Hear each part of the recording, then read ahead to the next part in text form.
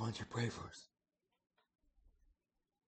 Father, we pray for your spirit of illumination, that you might teach us more about glorifying you, and you might fill us with your spirit to empower us to change, that we might repent and do and say and believe in a way that glorifies you, pleases you. We pray in Jesus' name. Amen. Well, Isaac's teaching about the Westminster Confession of Faith, so I thought I'd kind of piggyback on the first shorter catechism question. What is the chief end of man? Man's chief end is to glorify God and to enjoy Him forever. This is nothing original. It's too bad Rod isn't here, because this came from his buddy John MacArthur. John MacArthur preached this in a series at Moody when I was a student. And I took all these notes because he preached like 4 messages. And then he preached he preached 3 messages on glorifying God. 1 message on the will of God. 1 message on the armor of God. So this is going back to 1977 or so. So we know the question, what is the chief end of man? Man's chief end is to glorify God and to enjoy Him forever. I forgot to put all the scripture verses on the first section. So if you got a pen, you can write them down. But let's look at 1 Corinthians 10:21. Yeah. And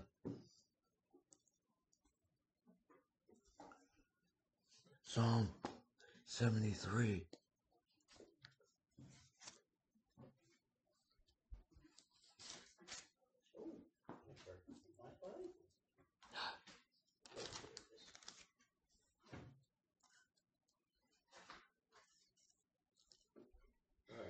Find Psalm 73, I'll get 1 Corinthians.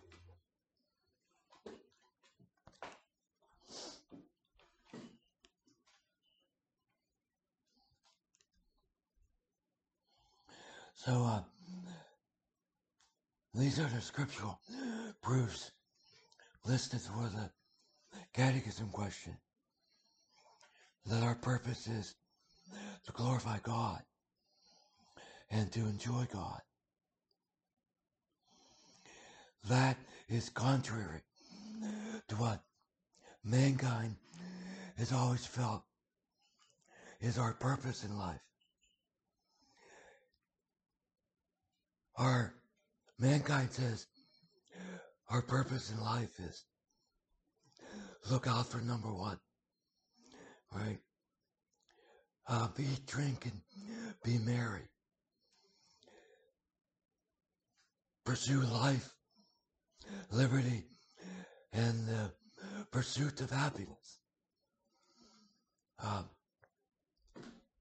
Our world says that we're not creatures of God, here to serve God, but we're just higher animals to please ourselves for so many years, whether it's 50 or 100. You know, the guy that dies with the most toys wins. Or the most yarn. The most what? Yarn. Yes. You know, the more stuff you have, the better life is. So life is all about your comfort, your happiness, your pleasure. Now, mankind does temper that sometimes to say, well, we should look out for our fellow man. We shouldn't just be totally selfish. Because after all, other people are important.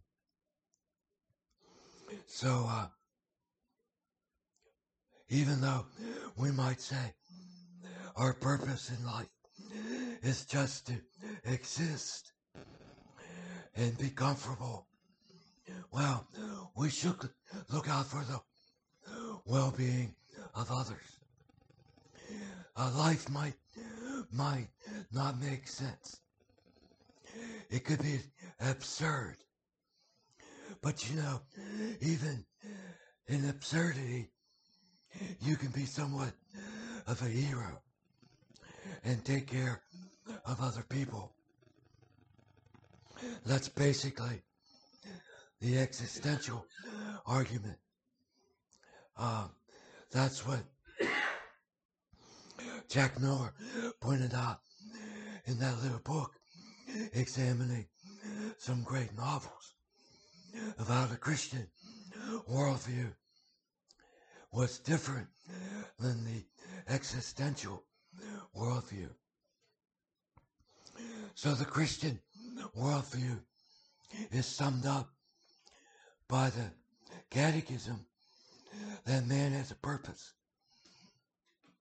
His purpose is dictated by his relationship to God, who has saved him. Now, is everybody on board with this purpose statement? What do you think? If you ask the average person on 69th Street or in the storefront, what do you think your purpose is?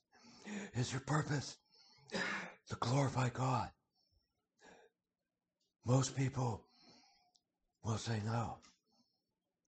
They'll speak of some way of pleasing myself and maybe serving other people somewhat. John Piper said that missions exist because the true worship of God does not exist across the world. And there's truth in that. Across the world, mankind doesn't worship God properly and therefore doesn't glorify God. So, if our chief purpose is to glorify God, I want to spend some time in, like, what does this mean? So let's read 1 Corinthians 10:21. 1 Corinthians 10:21. Let's see.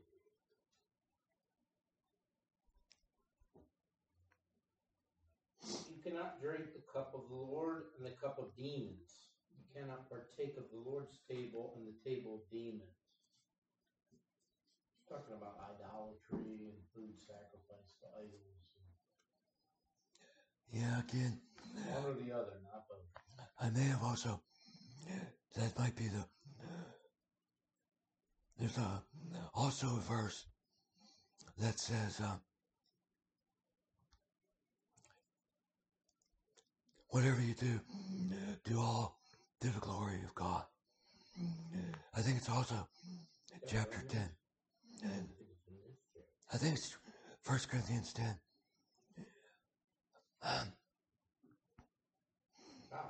Can 31. 31. Therefore, whether you eat or drink or whatever you do all to the glory of God. Okay, so both statements are true. It's not idolatry. So again, I have a misprint. I'm very creative, but I'm poor at editing. So this is one of the proof texts of the Catechism. Whatever you do in life, do it with a purpose to bring glory to God your Father. It's not about my kingdom, but God's kingdom.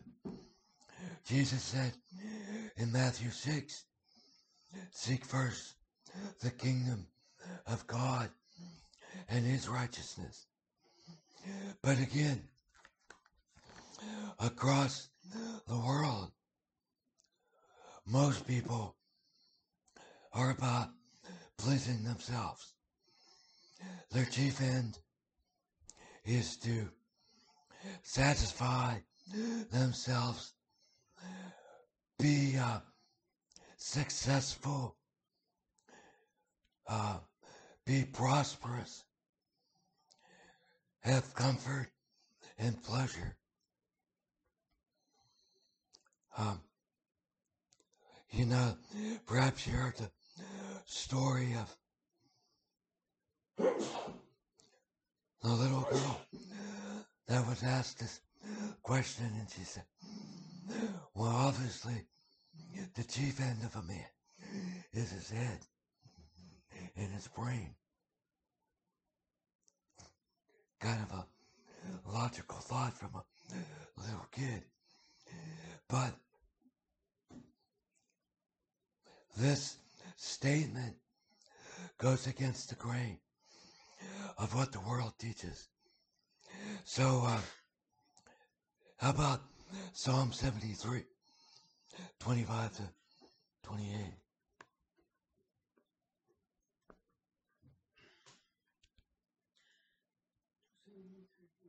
Whom have I in heaven but you, and there is none upon earth that I desire besides you. My flesh and my heart fail, but God is the strength of my heart and my portion forever. For indeed, those who are far from you shall perish. You have destroyed all those who desert you for harlotry. But it is good for me to draw near to God. I have put my trust in the Lord God, that I may declare all your works. Okay, so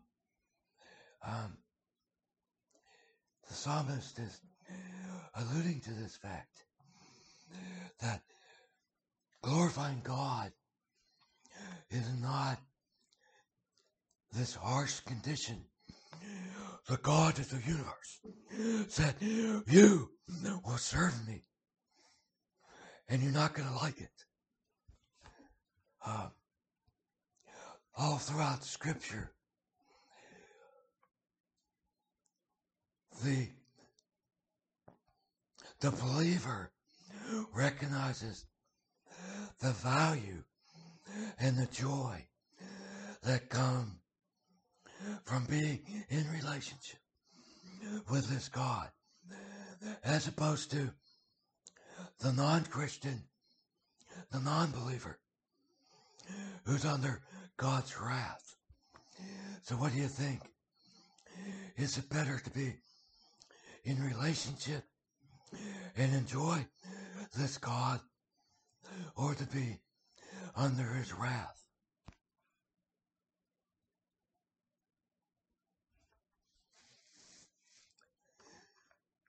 From your own experience, what's that mean? There's a lot of people out there with a very heavy heart, and they just don't know why, because they don't know God. Is that Augustine's statement that God has created us for himself, and I don't remember exactly how it was. There's no satisfaction until there's no rest until you find rest in God. Yeah, that's Augustine. It's no different now than the 300s. You're watching the show about the Romans. Politics is politics at all stages. Okay, so, yes, mankind, Adam and Eve, were in a relationship and could enjoy God. Sin broke that fellowship. And ever since, mankind has been striving to find peace and joy and happiness. But mostly apart from a relationship to God.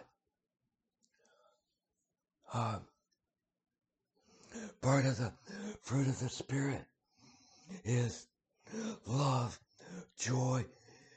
The Christian filled with the Spirit has real joy because his sins are forgiven. He has life abundant. He has peace with God. And I think all of us can recognize that my life before I trusted Christ was so different than after I trusted Christ. The relationship with God does bring joy. Jesus says in Revelation 3:23, I stand at the door and knock. He's speaking to his church, his disciples. I want to come in fellowship with you.